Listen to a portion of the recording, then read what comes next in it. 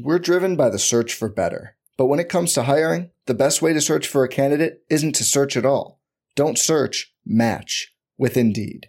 Indeed is your matching and hiring platform with over 350 million global monthly visitors, according to Indeed data, and a matching engine that helps you find quality candidates fast. Leveraging over 140 million qualifications and preferences every day, Indeed's matching engine is constantly learning from your preferences. Join more than 3.5 million businesses worldwide that use Indeed to hire great talent fast. And listeners of this show will get a $75 sponsored job credit to get your jobs more visibility at Indeed.com/Blue Wire. Just go to Indeed.com/Blue Wire right now and support our show by saying you heard about Indeed on this podcast. Indeed.com/Blue Wire. Terms and conditions apply. Need to hire? You need Indeed.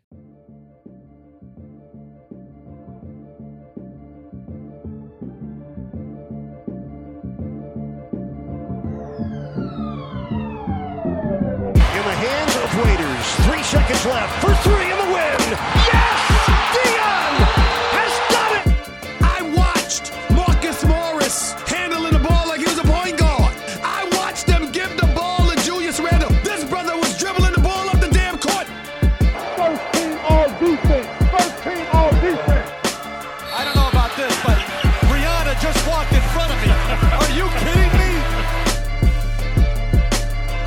Welcome to the RotoWire NBA podcast. It is Tuesday, June 29th. Nick Whalen joined, as always, by Alex Barutha. Alex, we are brought to you by WynnBET, wynnbet.com.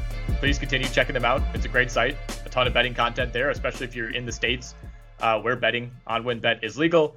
But they are the presenting sponsor of the pod, and we're glad to be on board with WynnBET. The podcast schedule that we're beholden to, Alex, has not necessarily played well because when we're recording on like late Tuesday afternoon, there's always a game that starts like 2 hours after we record. So we never want to go too deep on what is now tonight, another iteration of Bucks Hawks game 4. So I don't want to like do a 2-hour deep dive on Bucks Hawks only for us to find out that Trae Young tweaks his ankle 2 minutes into the game and everything we said is, completely moot. But we could talk about the series as a whole, as we've kind of been doing all along. And talking about game 3, this was a game that it feels like if this exact game transpired against the Nets or maybe even against the Heat in round 1, like the Bucks probably fold. The Hawks get off to this incredible start. They're making everything. The crowd's going nuts. All the momentum is kind of shifting towards Atlanta. I think they pushed the lead up to 11 or 13 at one point, and the Bucks just kept battling back. All of a sudden it's at 8, and then it's at 7, then it's at 5, then maybe it's back up to 8 or 9, but they were always hanging around. And then finally, Atlanta's offense stalled. Of course, part of that was Trae Young stepping on the foot of a referee and tweaking that ankle. And I guess now it's technically a bone bruise on his foot. I don't know how that works, but that coupled with Chris Middleton putting up 20 points and having one of the hottest stretches of his entire career at a perfect time puts the Bucks up 2-1. And I feel like the confluence of Milwaukee gaining some confidence, Trae Young being banged up, Bogdan Bogdanovic being banged up, it does feel like if the Bucks take this game tonight, they'll really be on the cusp of probably closing it out in Milwaukee on Thursday.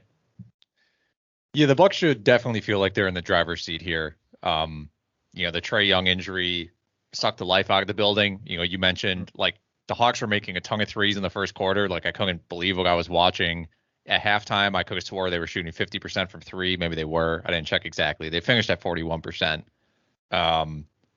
The Bucks, yeah, Middleton saved the Bucks, which is, something that I'm surprised hasn't happened more often in the postseason, considering he's kind of the guy down the stretch that it's sometimes easier to go to than Giannis. I think Giannis has played really well in this series. He's cut down the threes and the jumpers. He's going to the basket a lot more.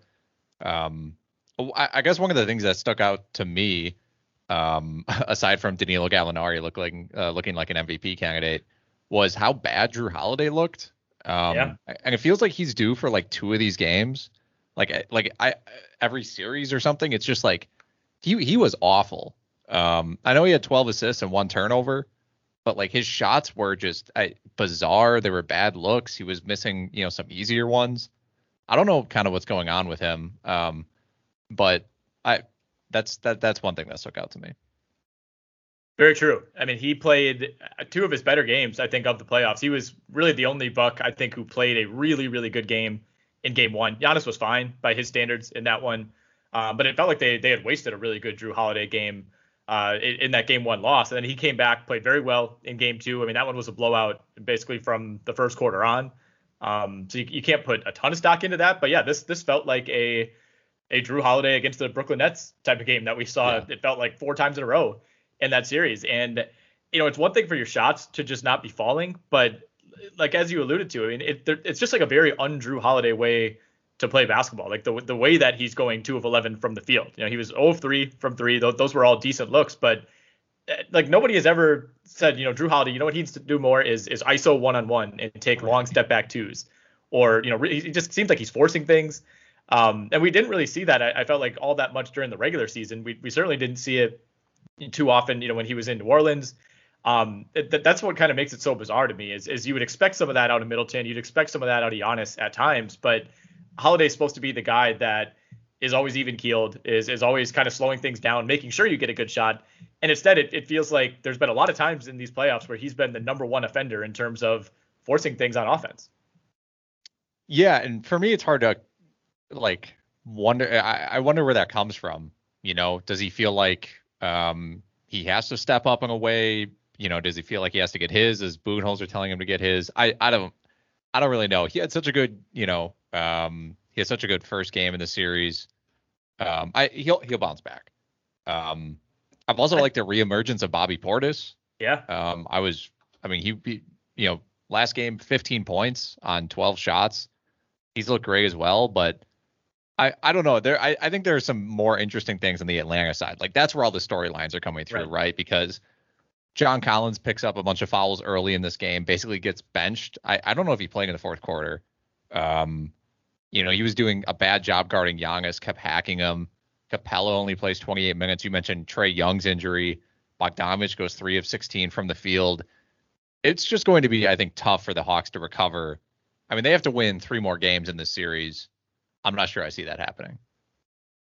Yeah, it definitely feels like it's heading that direction where, I think, especially if Trae Young comes out and just doesn't look like himself tonight, I think it'll just be chalked up to, this is just another team that's, decimated by injuries as the playoffs go on. And, that will partially be true if that is how it plays out, because Trae Young was almost single-handedly keeping them in that game for 3.5 quarters. And he checked out, I think, late in the third and came back early in the fourth and clearly wasn't himself. And like I said at the top, I think, not only is it tough to weather any storm against a superior team like the Bucks when your best player is hobbled, but it's not like they have a campaign type, which is actually insane that I'm even using his name in this context, but it's like they don't have a campaign or Reggie Jackson who you can say like, all right, well, even though this guy is hobbled, we have this spark plug off the bench. And if he gets hot, if he hits 5 or 6 threes, maybe we can stay in it. Like, their options behind Trae Young at point guard are pretty bleak. And part of the reason for that is the guy who would normally step in and be the number one playmaker if Trae Young is out of the game or is limited also limited in Bogdanovich. So, I think you're right that some of the more interesting storylines do lie on the Atlanta side. Like, when you look at Milwaukee, like we've talked all playoffs, like, what are the adjustments? It's always like, Bud's doing a bad job coaching. He needs to adjust. Like, there's some strategy adjustments you can make, but in terms of the pieces that are on the court, I mean, they're essentially down to a 7.5 man rotation right now. Bryn Forbes played 7 minutes in game 3. Bobby Portis, was out of the rotation at times against Brooklyn. I think they really have like 6.5 guys who they trust, Connaughton being the 6th.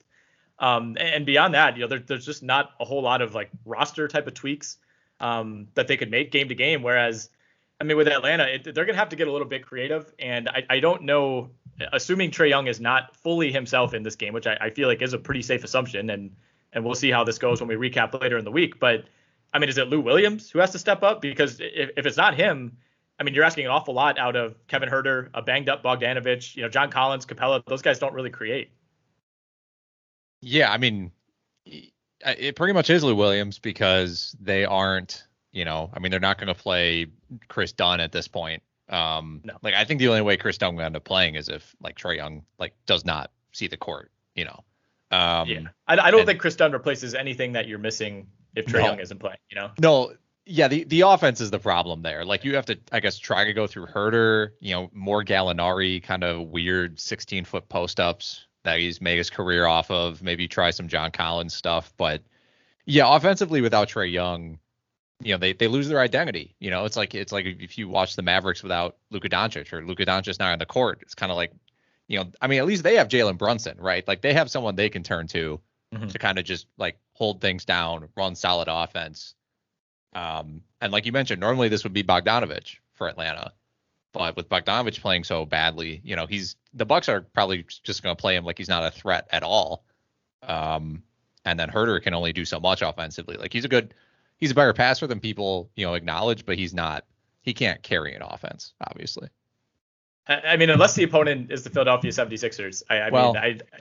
And can he do that for, like you said, 3 more victories in the series? Probably not. No, I think the way that this is trending, the Hawks are probably going to bleed out over these next couple of games here. Obviously, if you're Milwaukee, you need to avoid injuries on your side, which is a big part of the reason that they're in the position that they are in. Miami didn't really have injuries that I felt were all that consequential, but they were big beneficiaries in round 2. I think they were going to beat the Hawks no matter what, but it certainly helps to be the much healthier team. And we've kind of seen that, I think, on the other side with Phoenix as well. Obviously, Chris Paul missed those games due to the bizarre COVID absence, but other than that, they've been pretty healthy, and that certainly helps as you go from round to round. Anything else on this series before we switch west? No, I don't think so. I just echoing what you said. I think I think the Hawks kind of bleed out here, which is unfortunate, because they have put together an amazing season. And at the very least, I assume they're going to lose this series, but this year or next year and moving forward, like they're going to be a legitimate threat to, play in the NBA finals seemingly for the next few years at this rate. Yeah, it's going to be really interesting. I in some ways I wouldn't be surprised if it is somewhat of a 1-year blimp, just because there's so much talent in the East. It's going to be Milwaukee's not going anywhere, Brooklyn's not going anywhere. I think Philly's going to have a pretty good chance to reload around Embiid, and if they trade Simmons, maybe be even better. The path isn't going to be there for the Hawks to just get to the East Finals every year, but I think they're probably now have they jumped into that first tier for you? We always talked about Milwaukee, Philly, Brooklyn. And I think Miami and Boston were right there. To me, they're now firmly in that Miami Boston tier. And if you're just going on recency bias, maybe they're the team that you would like most out of those 3. Yeah, I think they're a tier below Brooklyn and Milwaukee. I don't know what to do with Philly at this point. But they might be in a tier of their own. I'm not really sure. Because the team is young too, relatively speaking, right? Trae Young's going to get better. DeAndre Hunter is going to not be hurt. They still have Cam Reddish on this team. They have a lot of guys this season who just ended up not playing. Okongwu has given them some good minutes. And who knows what they're going to do with Collins if they, maybe sign and trade him. He's playing really well in the playoffs right now. But I think they're in a really good spot moving forward. And maybe this is a 1-year blip with how, them beating the 76ers. But I don't know. They're going to be a threat, I think, for a long time. For sure. And I think they have room to grow. This is really the first year that this core is together. You didn't really get anything out of Capella last year. He was dealing with that injury after the trade. Obviously, this is Bogdanovic's first year. I think Herter took a big step forward. You got virtually nothing out of Chris Dunn, who I don't know. I thought he would play 15 to 20 minutes and be really good defensively. Yeah. That's certainly a piece that you could use. Got almost nothing out of Cam Reddish. He was hurt all year. It almost feels like a lot of things went wrong for them, and they still ended up in this position. And they're also a team that has flexibility going forward. Like you said, you can kind of go either way on John Collins. If you sign him, you're going to feel good about it. If you let him go, I think he's been a nice piece for them in these playoffs. But I don't think if they don't have John Collins next year, you're all of a sudden oh man, the Hawks, they just can't compete anymore. He kind of feels like that could go either way, and you're going to feel pretty good about it. And then, they also have all their future assets. They're not a team that has had to leverage a ton of picks to get to where they are. So I feel very similarly about them as I do in the Suns, or do to the Suns in the West. Obviously, they have the Chris Paul situation, which is very unique, just given his age and what he means to them. But at the same time, it's take Chris Paul away from the Suns. Yeah, they're probably not a title contender next year, but that also doesn't mean that I all of a sudden think Devin Booker and DeAndre Ayton take huge steps back next year either. Yeah, the Suns aren't set up for sustained success the way the Hawks are, I don't think. Just because, the guy who is elevating the Suns to this level is I mean, I guess past his prime. How old is Chris Paul? Allegedly. 35, 36? I think he's 36. Yeah. So, I mean, yeah, you take him away, I don't think they do as good. But again, I mean, they were since he's come back in this Clippers series, they have struggled. So that's been bizarre too.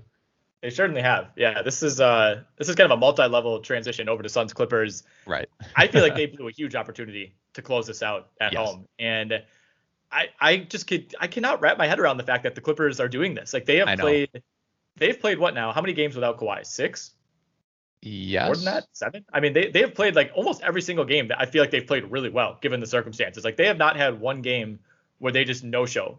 And we've seen virtually any other team. The Lakers lose Anthony Davis and they're all of a sudden they're down 30 like midway through the second quarter. Like most teams, like if you took away Giannis from the Bucks, I do not think that they would be like up 5 at halftime against the Atlanta Hawks or against like virtually any team. Like it's just amazing to me. And I've said this on the pod a couple times now, like especially the fact that it's the Clippers. Like the one team that we thought was like this mentally softest team of any team in the league is the one that loses the one guy on their team who we think is really mentally tough in Kawhi Leonard.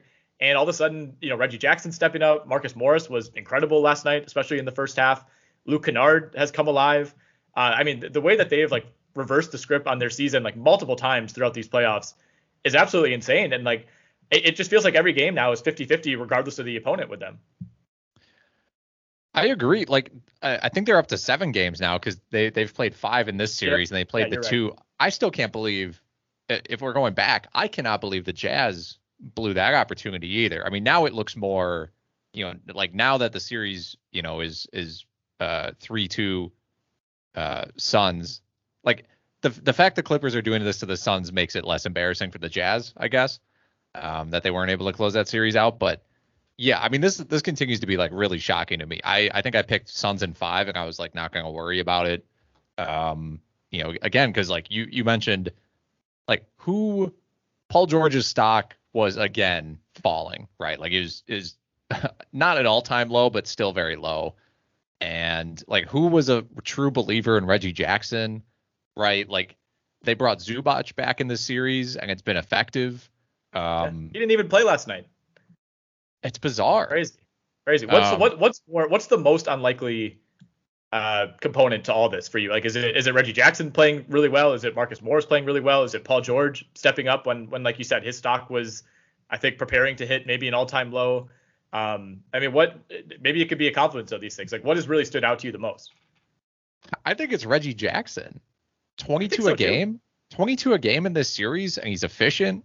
Like this was, I guess Paul George, again, his stock was low, but he's been an all NBA player. He's been a top, top 5 MVP candidate. 1 year he's been an Olympian, or was that the Olympic trials? I think he got hurt in the FIBA. Yeah. Yeah. Like in the lead up to it. Anyway. Reggie Jackson was like, his career seemed like it might be close to over. Like not like over, but like he was never going to start again. He's going to come off the bench. Upside as a 6 man. If you would have told me Reggie Jackson would average like 20 points a game in a playoff series and potentially do like an upset victory, I would be. That doesn't even make sense to me. There's not even a word for it. It's unbelievable, especially with Chris Paul back these past 2 games too, right? Like you think Chris Paul's defense would, kind of shut him down, or it's unbelievable. Yeah, I'm with you on the Reggie Jackson component. I mean, he's making like under $2.5 million this year. And what a time to be on a 1-year deal, because he's going to make a hell of a lot more than that in a month or two. But last 7 games, 22.6 points, 3.9 assists, 3.9 rebounds, 1.6 steals, 3.1 made threes per game, shooting 50% from the field, 38 from 3, 84 at the line. I mean, he's been there hasn't been like one game in there where he's had like 6 points on 1 of 6 shooting. Like he's been legitimately good. Like all 7 of those games, he's been a major factor. I forget who tweeted it last night. I tried to go back and find it. Maybe I imagined this tweet, but somebody said like, has there ever been a time where a role player like Reggie Jackson has stepped up and carried a team in the playoffs? Over multiple games like this, I can't think of anything. Like the first thing that came to mind for me was like, I think Shane Battier, didn't he hit like 5 or 6 threes in one of those finals games for the Heat? I want to say it might have been Game 7 against the Spurs that they won. I mean, there was a game where Mike Miller, I think, hit a bunch of threes against the Thunder. Like, the role players have stepped up. Boobie Gibson for the Cavs back in the day. Like, there's been like these one-offs, but there's never been, I don't think there's been anything like this where a guy has stepped up and been this good for essentially the balance of an entire series now. I mean, off the top of my head, I can't think of one, but I mean, he's been great all playoffs. Like, yeah. You know, it's been the whole time. Even when Kawhi Leonard was in, he was still, you know, making things happen. It's just really bizarre to me. Like, he was such an afterthought. In like the trade that, or did he just got signed there? I can't quite remember. I think he was just signed. I'm not even sure. I think he just signed like a veterans minimum type of deal in the offseason. Huh.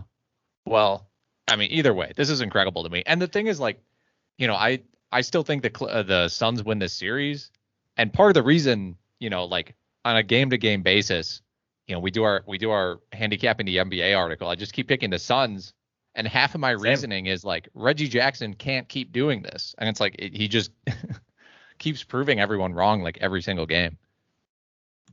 Right. I mean, it's him, it's Morris, it's the entire Clippers team. Like I've been doing the same thing. I'm riding a multi-game losing streak on the Suns are covering these lines because you just think it has to stop at some point. And I mean, the Suns have been so consistent and played so well with or without Chris Paul.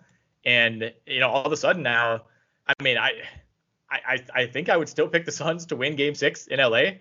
It still feels to me like they are clearly the better team with no Kawhi Leonard. This is Kawhi Leonard who is not playing. Like it would be totally different if it was Kawhi playing and Paul George sitting. Like that's the other thing that's so baffling to me. Like this is, you know, it's not even like Donovan Mitchell or, you know, Jason Tatum, like somebody who's in that, I don't know, like 8 to 20 range of best players in the league. Like this is like the third or fourth best guy in the entire league is out, and a guy who is super clutch and always, you know, can get you baskets pretty much any time he wants, especially late in the fourth quarter in playoff games.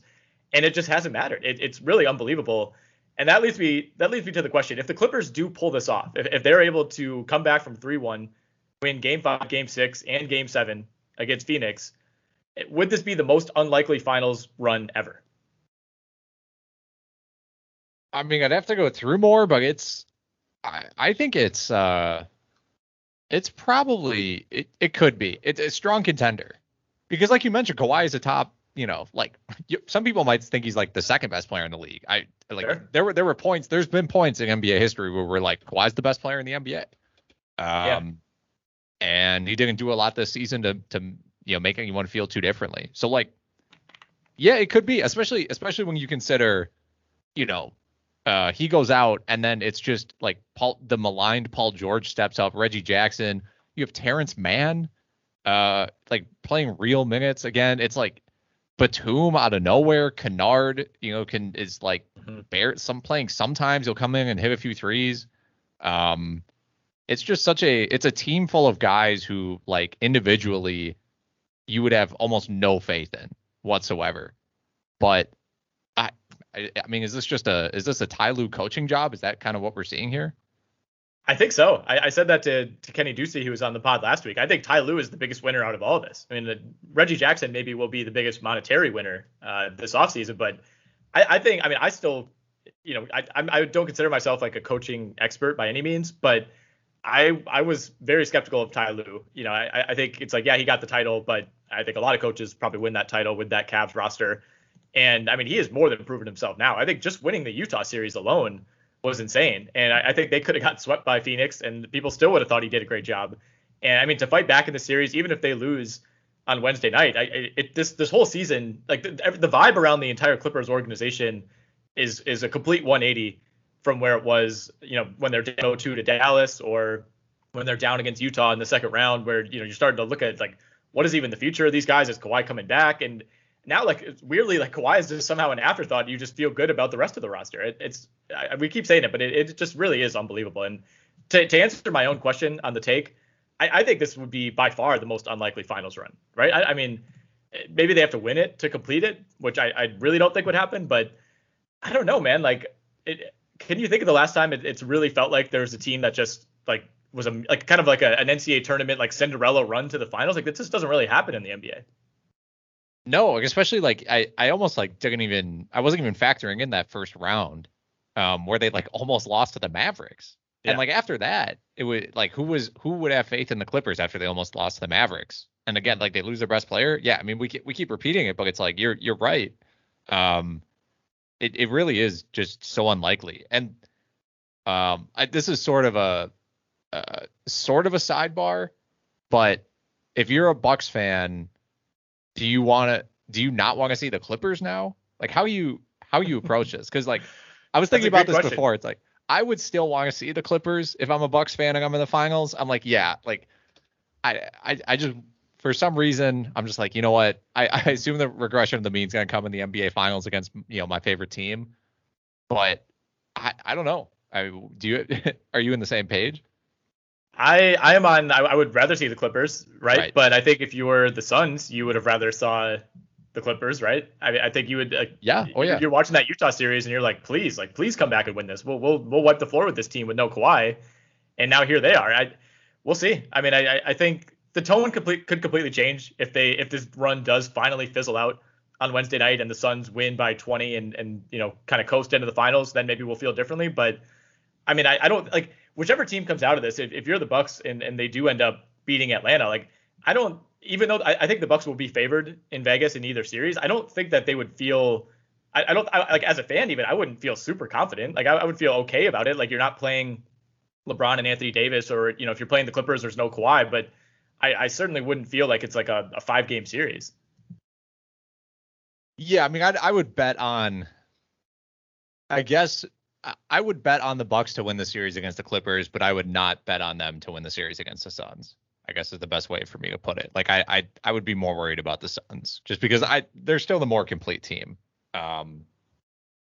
You probably wouldn't get good value on the Bucks against the Clippers, but yeah, man, it's I mean, hey, it would be amazing if the Clippers ended up winning this series. The Bucks, like, I mean, at that point, if you're in the same boat as me as a Bucks fan, you're like, oh my God, like we barely escaped the Nets. We got beat up Atlanta, and now we're playing the Clippers without Kawhi. Yeah. Then the question becomes, is this like the easiest path to the finals of all time? Like your biggest test was round 1 against the Miami Heat. Yeah.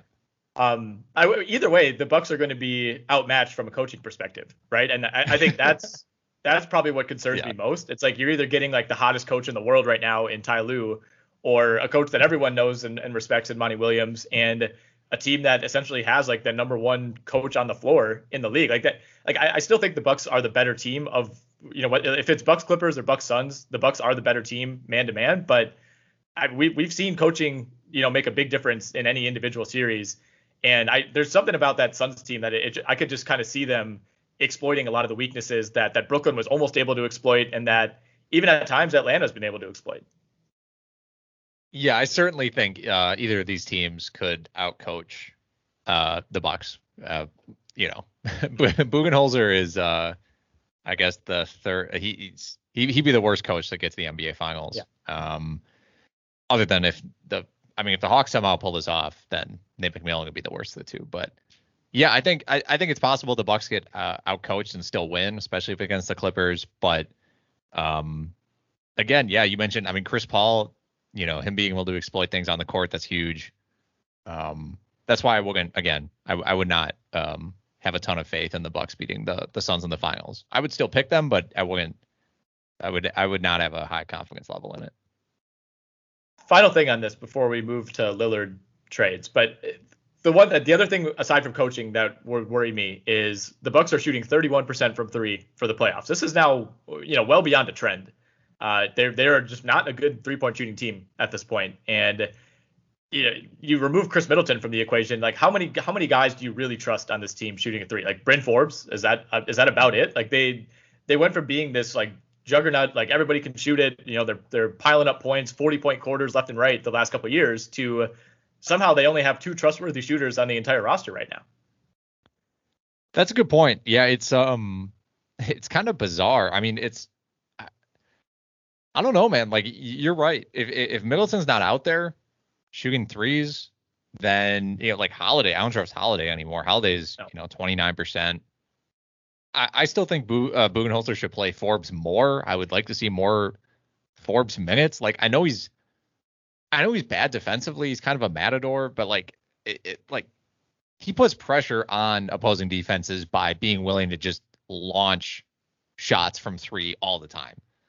Like Forbes in the playoffs right now is averaging 15 minutes a game, and he's taking 5 threes in those 15 minutes. Like he's out there launching, and I'm okay with that. Like he's 38% on threes in the playoffs, and Bobby Portis is 36%, by the way. Both of those guys were 45% 3-point shooters in the regular season, and Bud is just like not that interested in playing them when the Bucks like cannot hit a three to save their life, aside from Middleton. That's part of the reason I've kind of harped that there needs to be more Forbes and Portis, because Portis is a better 3-point shooter than Lopez. Forbes is better than Connaughton from three. It's I just think they need to play those guys more. That's kind of my answer to the question. But the fact that they've gotten this far with such poor 3-point shooting is shocking to me. Some of that speaks to how dominant Giannis can be when he's in the paint and when he's not shooting threes. And he actually, I mean, when you think about it, he's a huge culprit of that low 3-point percentage because he's taking 4 a game at 19%. Right. But yeah. Yeah, that's when you look at the wide open threes, the Bucks are still at 31% from the playoffs. And I think Giannis is an even bigger drag on that because pretty much every single one of his threes is considered wide open. So he's dragging that down a ton. But yeah, man, I'd like to see more Connaughton. Like you said, he gives them some shooting. He's definitely not a knockdown shooter by any means. Like he's like a hot and cold guy. He's either going to go 3 for 4 or he's going to go 0 for 5.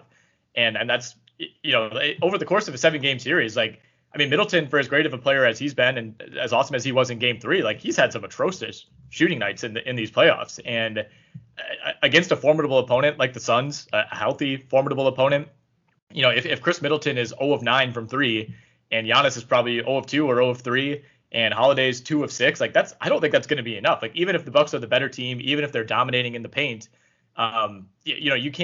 you can't make 8 threes and have the other team make 16 and expect to make that gap up, every night over the course of 7 games.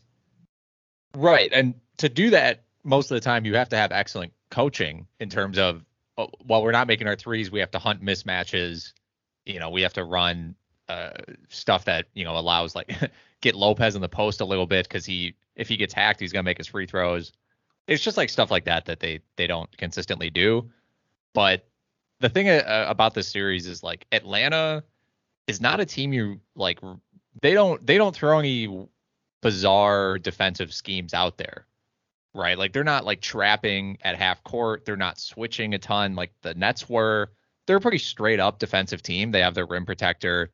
They have guys. They don't really, again, they don't switch too much. And so the Bucks are I think kind of getting away with being able to play to some extent like their regular season basketball and get away with it more than they would against a team that is more willing to be aggressive and kind of experimental defensively. We're driven by the search for better. But when it comes to hiring, the best way to search for a candidate isn't to search at all. Don't search, match with Indeed. Indeed is your matching and hiring platform with over 350 million global monthly visitors, according to Indeed data, and a matching engine that helps you find quality candidates fast. Leveraging over 140 million qualifications and preferences every day, Indeed's matching engine is constantly learning from your preferences. Join more than 3.5 million businesses worldwide that use Indeed to hire great talent fast. And listeners of this show will get a $75 sponsored job credit to get your jobs more visibility at Indeed.com/Blue Wire. Just go to Indeed.com/Blue Wire right now and support our show by saying you heard about Indeed on this podcast. Indeed.com/Blue Wire. Terms and conditions apply. Need to hire? You need Indeed. Hey, it's Kaylee Cuoco for Priceline. Ready to go to your happy place for a happy price? Well, why didn't you say so? Just download the Priceline app right now and save up to 60% on hotels. So whether it's Cousin Kevin's Kazoo Concert in Kansas City, go Kevin, or Becky's Bachelorette Bash in Bermuda, you never have to miss a trip ever again. So download the Priceline app today. Your savings are waiting. Go to your happy place for a happy price. Go to your happy price, Priceline. I want to move to Damian Lillard trades. So much like we did last week when I was reading out Ben Simmons trades to you and James, I've compiled a bunch of Lillard trades. Some of them I made up myself. Others I have gleaned from the 1,000 articles that are out there listing trade ideas. I will read the trade package. You tell me your thought on it, and if you're let's see what would be the best way to do this. Let's say if you're Portland, that's the role you're playing here. If you're the Blazers, do you accept this trade? If so, why or why not? Okay, I'm game. Okay, that was like super poorly phrased, but you get the point. All right, we're going to start with what I feel like is the most obvious, or maybe the more likely, just because we're talking about two guys who are huge names and are both potentially very much on the market within the next few weeks. Damian Lillard to the Philadelphia 76ers for a package centered around Ben Simmons. You're probably throwing in Tyrese Maxey. You're probably throwing in Matisse Thybulle. You're probably throwing in a pick or two, given the way that Simmons' value has been deflated. But that's the gist of the trade. I think I probably say no. So part of the thing that's tough too is is Portland trying to tank? If you trade Lillard, are you still trying to be competitive? That's part of the equation. Some of these, the answer would be yes. Some of these, the answer would be, because we've seen some teams over the years, especially teams in smaller markets, and I don't know where Portland stands on this. My guess is they'd be okay with a mini rebuild, but some teams just are desperate to stay relevant. And, Ben Simmons at least keeps you semi-relevant. One thing that I thought of here is what if both these teams just scrap everything and say, we'll give you Simmons and Tobias Harris. You give us Lillard and McCollum. That would be interesting. Yeah, I don't know if that really makes any sense for either side, but it's out there. I don't know. I don't think Tobias Harris is untradeable. If I'm Portland, my concern about getting Simmons is that my starting center is Jusuf Nurkic, and that doesn't solve any issues. That's Embiid and Simmons kind of all over again. I would want to trade Nurkic, which probably means you're tanking, because at that point you're getting 75 cents on the dollar, 50 cents on the dollar for two different players. And Zach Collins broke his foot again, so he can't be your stretch five. So I think if I'm Portland, I say no here. I like the idea of it, but it would also probably require me to trade everyone else on the roster too, and just full on rebuild, which I'd probably be okay with at that point, but it's a lot easier said than done. It's not NBA 2K where you can be like, okay, well, I traded Dame. Hey, I'm going to trade CJ tomorrow. I'm going to trade Nurkic the next day. I'm getting rid of Covington. Yeah. Yeah, much easier said than done. But yeah, I think Philly will be a willing trade partner if Portland's willing to cooperate. How about the Knicks? This is the other package that's been out there. RJ Barrett, Emmanuel Quickley. You could maybe throw Mitchell Robinson in there. Kind of take your pick of any of these recent Knicks draft picks. And then you're obviously forking over several future picks because, you know where I stand on RJ Barrett. I like him a lot. He's definitely not in that elite young player, future all NBA type of guy that you're probably looking for with Lillard. He could very well get there in 3-4 years, but he hasn't shown enough that he commands that kind of value just by himself. You're throwing in at least probably 2 or 3 future picks. And even at the end of the day, I don't know if that's enough. What would you say if you're Portland? I think I'd say no. I don't think you're at the point where you can sell Barrett to the fans and be like, hey, this guy can kind of take the keys. And I would need every pick, every first round pick from the Knicks possible. Because I think the Knicks would be willing to do that. It's just the argument then becomes you have Lillard, you're at least going to be a league average team at worst as long as he's healthy. So what do those picks become? Yeah, those are probably mid first round picks. Right. Yeah, I don't think I do this. I would love to do this if I was the Knicks. Of course. Get a star in the door. Yeah. Yeah, I think if you're Lillard, it's also is the Knicks next year, if that's the trade you make, are probably a worse team than the Blazers this year, roster wise. So if you're Lillard, it would be more about getting to that market and the idea that you could pick up another star in the summer of 2022, which given what we know about Dame, I don't know that there's any motivation to get to New York or LA here. I think it's more about just straight up winning. I think so too. And yeah, New York would be a losing situation. Maybe you can get free agents, but I don't know. You're going to the East and you're in the same town as Brooklyn. You're going to bump up against Brooklyn every year. That would be rough. Okay. Well, speaking of Brooklyn, how about Damian Lillard for James Harden? Or Kyrie, one or the other. But I think James Harden would make more sense for Portland, so that's who I wrote down. I mean, if Dame wants out, I'll take Harden. Like if you know what I mean? Like I wouldn't trade Lillard for Harden unless Lillard asked to be traded. Because I think it's horrible from a PR move. But like if Lillard's like, I want out, I can get James Harden. Like, I'll yes. Okay. This is one that I think would almost never happen, like you said, almost entirely for PR purposes. But here's the argument. James Harden has proven that with a fairly mediocre supporting cast around him, he can get you 55 wins. And fair or not fair, Damian Lillard hasn't exactly proven that. Like I think Harden is the better one-man show. I think Lillard is the better complementary player. Now, pairing Lillard with Kyrie Irving, it doesn't make a ton of sense, but you would have the greatest offensive backcourt. I guess maybe besides Steph and Clay. I don't even know how to judge that. Plus, obviously, you have Kevin Durant. Like I think Damian Lillard is the better complement to what you'd have in place in Kyrie and Durant. Whereas, with Harden, we still never really saw how he truly fits in because of all the injuries. And it looked like he was willing to become more of a distributor. But at the end of the day, he's a one-on-one guy. And I don't think he would be happy, certainly, to be sent to Portland of all places in this deal. But I think if you're Portland, you stay relevant, you stay competitive with James Harden, assuming he doesn't just retire as soon as this trade is announced.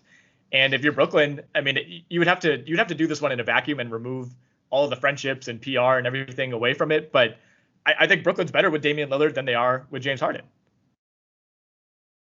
I'm going to disagree with you there. Okay.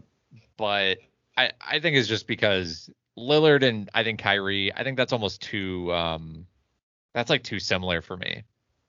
I think Harden is a distinctly different player from Kyrie, who's a distinctly different player from Durant. I don't know, but I think this is probably one of the more far-fetched ones on the list. Oh yeah. We'll see. Yeah, don't speak too soon. But okay. I mean, is it fair to say that is just that so much could go wrong for both sides that it just wouldn't be worth it? And and the payoffs, like not even that, like they're so close as players that it wouldn't even really be worth it for either side. Yes, I don't. Well, I mean, if I'm Portland, I would love to do it. If Lillard demands to be traded, then yes, I would love to do that. But in any other scenario, no. Yeah, I think we're assuming that he has at least suggested that he would like to be traded in these scenarios. Like if you're Portland's, like you kind of are resigned to the fact that you have to trade him. So keep that in mind. Okay. All right. This is the one that I think makes a lot of sense for both sides. I think it's a pretty easy sell for Portland. Maybe not quite the caliber of player that you'd be hoping to get, but certainly somebody that could grow and potentially be a maybe number one or 1B type of guy down the road. I think you send him to Boston for Jaylen Brown and any other young players on that team, probably a few draft picks as well. And if I'm Boston, I do this in a heartbeat. So I'm operating as Brad Stevens, I guess, in this situation. How do you feel about that on the Portland side? I think that one. I think without like looking at too much of the other list trades on the list, this one to me almost feels like it makes the most sense for both sides. I think I would do this if I was Portland. I think this is easy to sell to your fan base. It's like, hey, we got Jaylen Brown, super young, all-star, basically a proven player at this point. And we get some picks. It'd be a weird fit. CJ McCollum has to turn into like a point guard probably, or maybe you try to, hey, Anthony Simons era starts now, baby. But yeah, there would be some other questions to answer on that roster. But no, I think you're right. Like it's pretty hard to comb through the league and be like, oh, here's a 23-year-old or whatever Jaylen Brown is, 24-year-old that this team is just like, at least willing to trade. It's like I wouldn't even consider, like they wouldn't consider trading Tatum, would they? No, right? Like guys are either too good or not good enough, where you're in like the Barrett category, and it feels like Brown is right in that sweet spot where if you're Boston, it's like everyone really loves Jaylen Brown. He's a great guy. He's a great ambassador for the team. He's going to be a really good player, but it's pretty easy for me to see Jason Tatum being as good as Damian Lillard, when Tatum is at his peak. When Brown's at his peak, I still feel like he'll probably fall a little bit short of that. Yeah, I'm with you there. I think Tatum is practically untouchable because he has upside to be like one of the best players in the NBA. I don't really perceive Jaylen Brown in that way. Jaylen Brown has, to me, he feels like he could be a perennial like third team All NBA or something. But again, like these players never become available. Your chances of drafting them super low, especially if you're Portland and when you trade Lillard, your team is still going to be good enough to not be terrible. So you're not going to be getting like the fourth. I mean, maybe, I guess the lottery odds are different now. Maybe you could get like the third or fourth pick. Long story short, I would do this. This kind of trade just doesn't come around that often. Your opportunity to get a player like this, very rare. I think this would be a home run for Boston too. I think it depends what else you're giving up. It's like, are you parting ways with Rob Williams? I mean, if you're Portland, I think that's a demand that you make and you probably get. But other than that, I mean, the Kemba thing was a disaster. They have some young players who you feel okay about, like the Romeo Langfords, the Grant Williams, guys like that. But pretty much every one of those guys to me is pretty expendable. And even if you're maybe not going to have like the best team in the East next year, like going forward with Jason Tatum, under a new contract, and Damian Lillard, who has I think 3 more years left on his deal in the absolute middle, if not maybe slightly past the peak of his prime. Like, I mean, Tatum and Lillard is about as good of a duo as you can ask for. I mean, there are some other good ones in the league right now, but I mean, the melding of the games, like the age of Tatum, like the way that they should progress these next few years. Like, I think if you're Boston, it's like, we'll just get those two in the door and figure it out from there. Yeah, because Tatum's young, but he's good enough to where you shouldn't have to feel like you should be in a rebuilding phase or anything like that. Exactly. Like, you should feel like you should go for it. And if you do that, maybe you still have Marcus Smart on the team. And you have Al Horford now. So you kind of have like you have a well-rounded rotation, even if it's not very deep. It's well-rounded. And the way the league operates, like Lillard and Tatum alone, doesn't matter who you put around him, as long as they're average to maybe even slightly below average players in some terms, like you're going to be really good. That's a superstar pairing that's going to set you up really well. So if I'm Boston, I honestly wouldn't even think twice about this, other than some of the temporary bad PR maybe that would come with letting go of Jaylen Brown, but you're bringing in Damian Lillard. So the people who are complaining about that, I think you'd be more excited that Damian Lillard is on your team. Like, this is not, it's not some mid-tier star. Like, this is a top 7 or 8 guy in the NBA. What about the Denver Nuggets? Should they choose to get involved here? I believe this was mentioned on the Low Post, so I'm kind of stealing this one. But you have Michael Porter Jr., who could be on the table. If Denver chooses to put him there. Personally, if I was running the Denver Nuggets, I would do that in a heartbeat, much like the Jaylen Brown situation. I feel like they're kind of on similar tiers. But what about trading Jamal Murray instead? Instead of MPJ? Yes.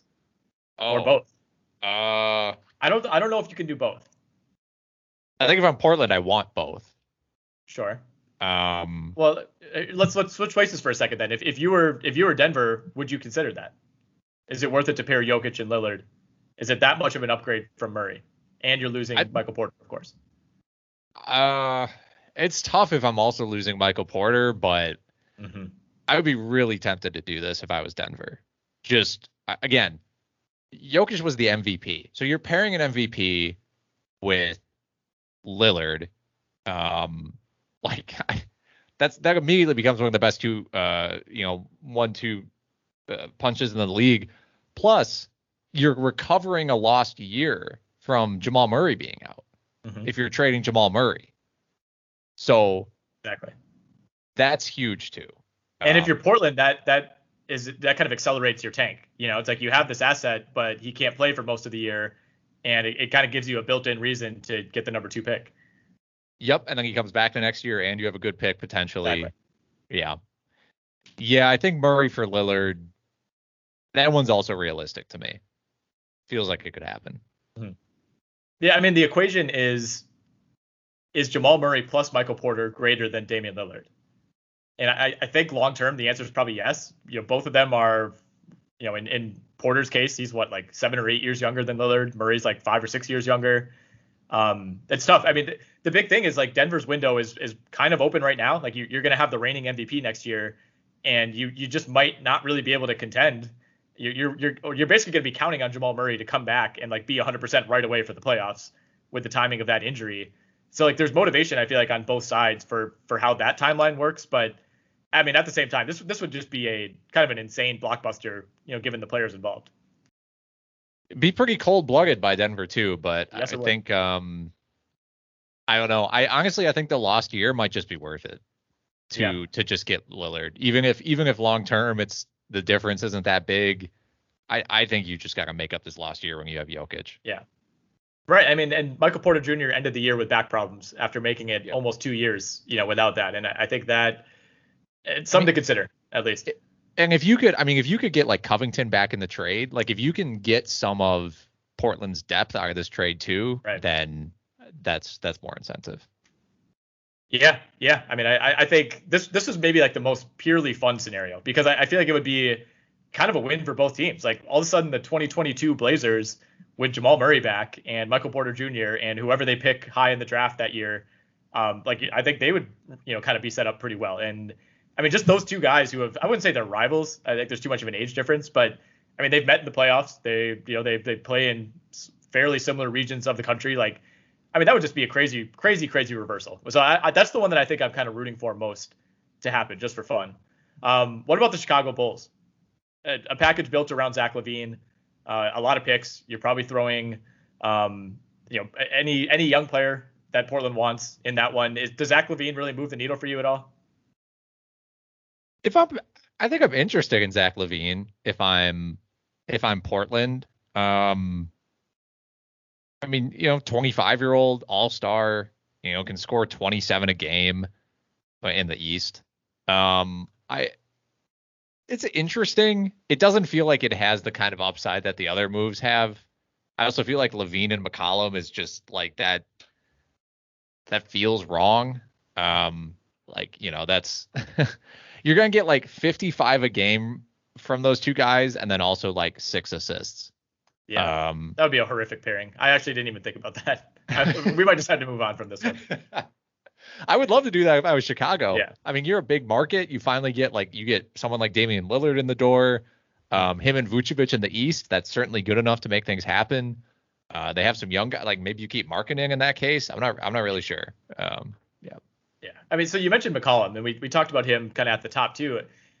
I think there is a world, and I know it is a little bit NBA 2K like, where you could just flip the roster in 5 minutes and start a new season. But if they do go down the rebuilding path, it wouldn't shock me if CJ McCollum said like, look, I wouldn't mind getting out too. Like I don't think he's the type of player who would like demand a trade. But I mean, does Portland really want to be paying him like the near max for a team that's trying to lose games? Like it doesn't necessarily make sense to even keep him around in that instance either. So I think there's a world in which both of those guys are on the table this summer. Yeah, I mean, they might be in CJ might be in a scenario where he feels it out. Because if you're Portland and you get Jaylen Brown, then you should still be pretty competitive, right? I mean, maybe you make the playoffs. It's borderline. So I think he feels it out. Right. And you want to put a team around Jaylen Brown too, because he's now your guy going forward. You don't want to just clear it out around him. Right. Yeah. Okay. Yeah, I think that's a fair point. These are I'm gonna kind of announce these two together because they're actually no, never mind. We'll go one by one. Okay. These are three that I don't think would happen, but I think there's an argument that they should happen. Just gonna put this out there. Okay. How do you feel about Jrue Holiday or Chris Middleton plus Dante DiVincenzo plus whatever picks the Bucks have left to trade for Damian Lillard? Does that measure up to some of these other packages? I mean, if I'm Portland and I'm like, I want to stay competitive, I mean, maybe I'd take, yeah, I guess I'd want Middleton. I think Middleton's the better player, but he also, again, then you're forcing CJ to play point guard, or Usher in the Anthony Simons era, of course. But that's intriguing. I mean, do the Bucks have picks even to give away at this point? I did not do the math on that. I think after this year they might be able to trade like a very distant first round pick. I'm not even sure. I mean, that's where this falls apart in a lot of ways. Obviously the age of those guys probably not super appealing to Portland. But I don't know. I mean, I think Milwaukee has to lose or basically not win the finals for this to become realistic. But I mean, if I'm the Bucks, you at least have to look into it. It would probably have to be a multi-team deal given their lack of assets. But they don't have a ton of future assets. They don't have a Michael Porter on their roster. They don't have a bunch of first-round picks anymore. But they have players who are appealing, and Holiday and Middleton are at the top of that list. And I mean, this kind of goes back to what I was talking about with Boston, where if you have the opportunity to pair Giannis Antetokounmpo with Damian Lillard, I think you're willing to go to whatever lengths it takes to at least like do all the dirty work and see if that's somehow possible.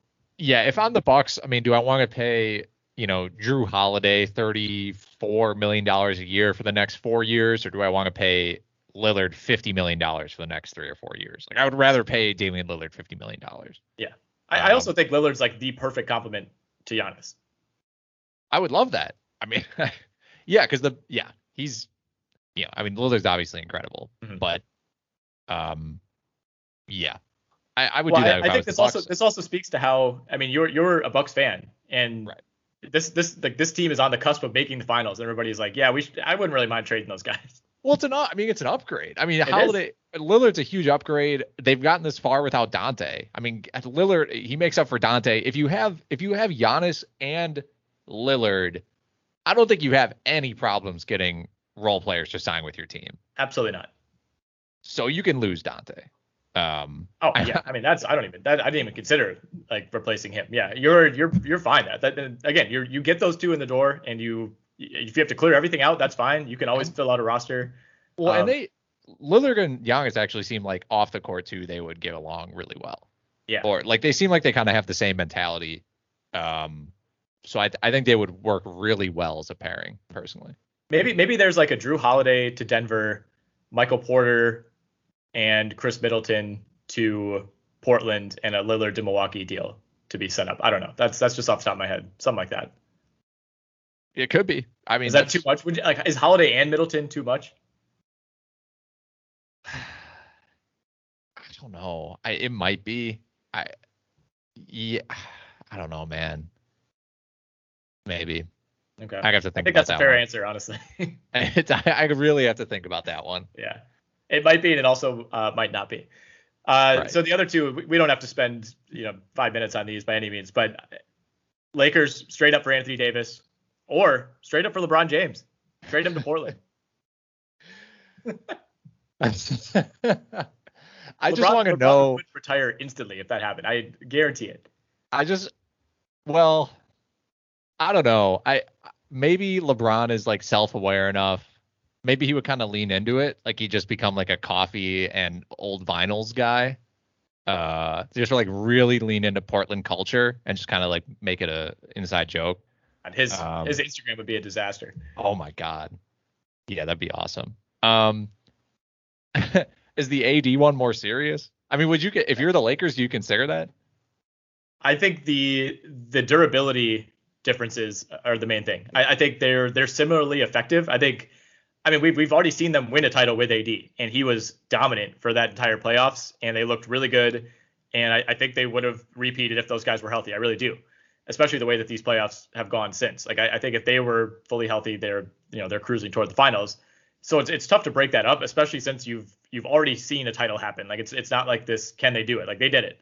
So there's reason to not do it at all. But I don't know, man. I mean, like Lillard he's the perfect complement to Giannis. He's the perfect complement to really any wing who's a shaky shooter. And I think he's kind of the type of player that LeBron thrived alongside in Kyrie. And he comes with like none of the baggage that Kyrie brings. That's true. Yeah. I mean, he is a supercharged Kyrie. And those were the teams that I think a lot of times seemed like the smoothest for LeBron, where it was easier for him to take plays off, or more effective for him to take plays off when he could defer to a guard instead of trying to like defer to a big and Anthony Davis, because, like LeBron and AD, I loved it at first. I still think it's great, but I still don't like AD as like an ISO player. Takes too many jumpers for my liking. Yep. And for them to be used effectively, LeBron kind of has to be in every action as like a pick and roll thing. And now teams are more comfortable switching because you prefer LeBron shoot and you're not that scared of AD like doing, like bodying, whoever you switch onto him. And it would just be easier for LeBron to take plays off if Lillard was there instead of AD. And at this point in LeBron's career, I mean, that's sort of the priority, isn't it? Like letting LeBron take, like he'll be on the court, but letting him take 10 minutes off every game. Yeah, no, I think you're right. This falls into like a couple of these that we've talked about, like the heartless category. Like it would just be too heartless. You can't like trading Anthony Davis straight up would be, it would be pretty ruthless by the Lakers, but I think it would be a pretty good deal. And look, if you're Portland, of all the guys we've discussed, like that's the best individual player that you could get back. And I don't even think the Lakers put it on the table. But if Portland calls up, the LA front office and says, we will do this right now, you at least have to think about it. Yeah. Yeah, 100%. You do. This is one that I would love to like do an NBA 2K.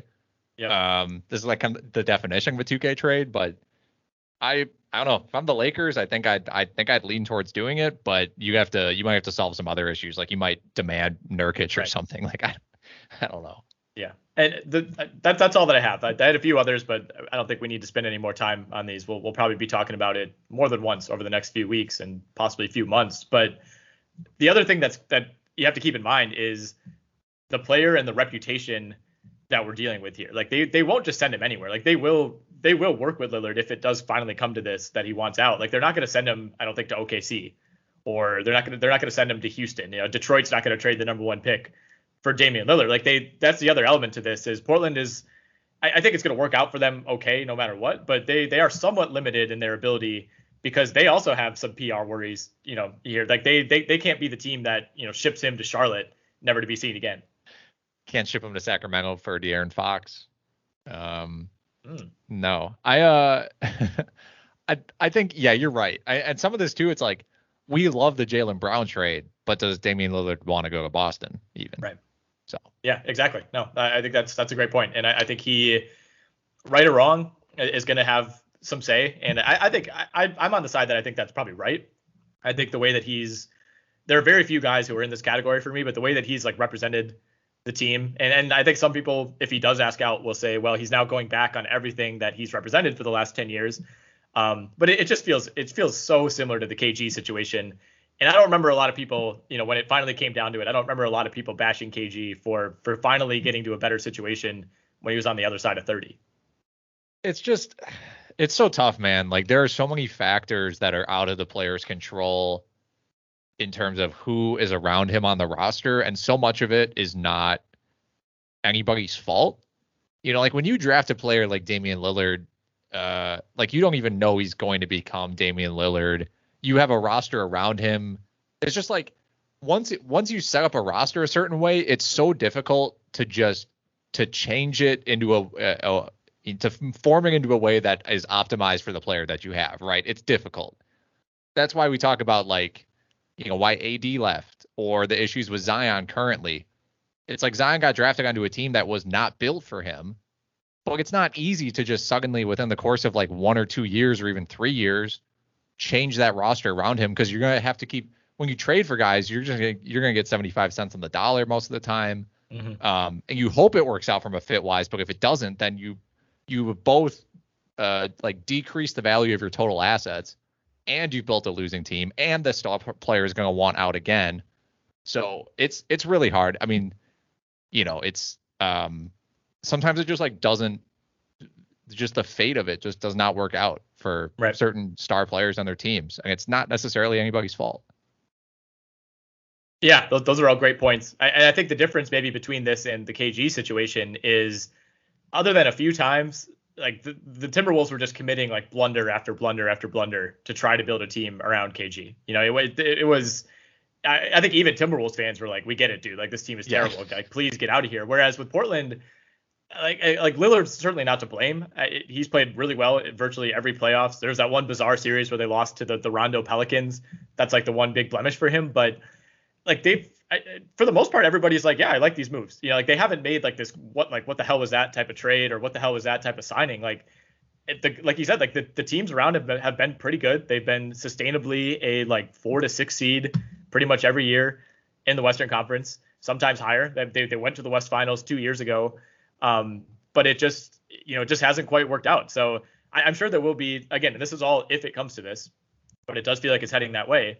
There will be some people who accuse him of kind of being a traitor and turning his back on this team that has done everything to try to put guys around him. But I mean, at the end of the day, like the biggest issue is like the more you keep changing this roster and you're signing guys and you're also trying to build chemistry at the same time. Like if you completely flip your roster every year, you have to out talent everybody, because some of these other teams have played together for 4 or 5 years, and that obviously means a lot in the NBA. But they're kind of backed into a corner now where, especially being in Portland, you could trade some of these guys, but like you said, you're not going to get 100% return, and you're also going to have trouble attracting guys to that market. Yeah, they're in a rough spot, and they, like we kind of mentioned before, they have like, I guess is Nurkic's contract up? I could have checked in on that. I will look at that. I have no idea. He has one more year at $12 million. Okay. But then you have CJ there, and you signed Covington, or traded for Covington technically. I can't even really remember at this point. Last summer was all like a blur. But I don't know what you do, man. It's tough. It feels like the easiest thing to do after you trade a star is just rebuild. Like I feel like the fan base almost like needs kind of that breather. I don't know how to explain it. But yeah. Yeah, I mean, transitioning from star to star would be weird. Like if they did the AD deal, it's like, all right, I guess we're kind of back where we were. Like we still don't feel like we can win the title, but we have another superstar who's like just below the level that we need to win a title. I don't know. It's going to be really interesting. In some ways, like as just like a fan of the league, I kind of want him to go somewhere else because it'd be fun to mix it up and have a guy like that, potentially be on a true title contender, because for as sustainably good as Portland has been, it's never really felt like they've actually been in the mix. And I think he's reached that point in his career where he deserves a couple runs at it. But at the same time, I mean, like you said, pretty devastating for the team that's losing the superstar, which even if you get a return that looks good on paper, almost always that team ends up being the loser in that deal. I wanted to talk a little Team USA. We'll save that for later this week. I want to wrap this one up. But we'll talk about that Team USA roster, just how things come together. I mean, the changes in how these rosters are constructed now versus 4, 6, 10 years ago. They don't really have like a true big man. I guess Bam Adebayo is the closest thing on that roster, but we'll dig into that later this week. We'll keep recapping Bucks Suns, Game 4 tonight, and then we'll talk Suns Clippers later in the week as well.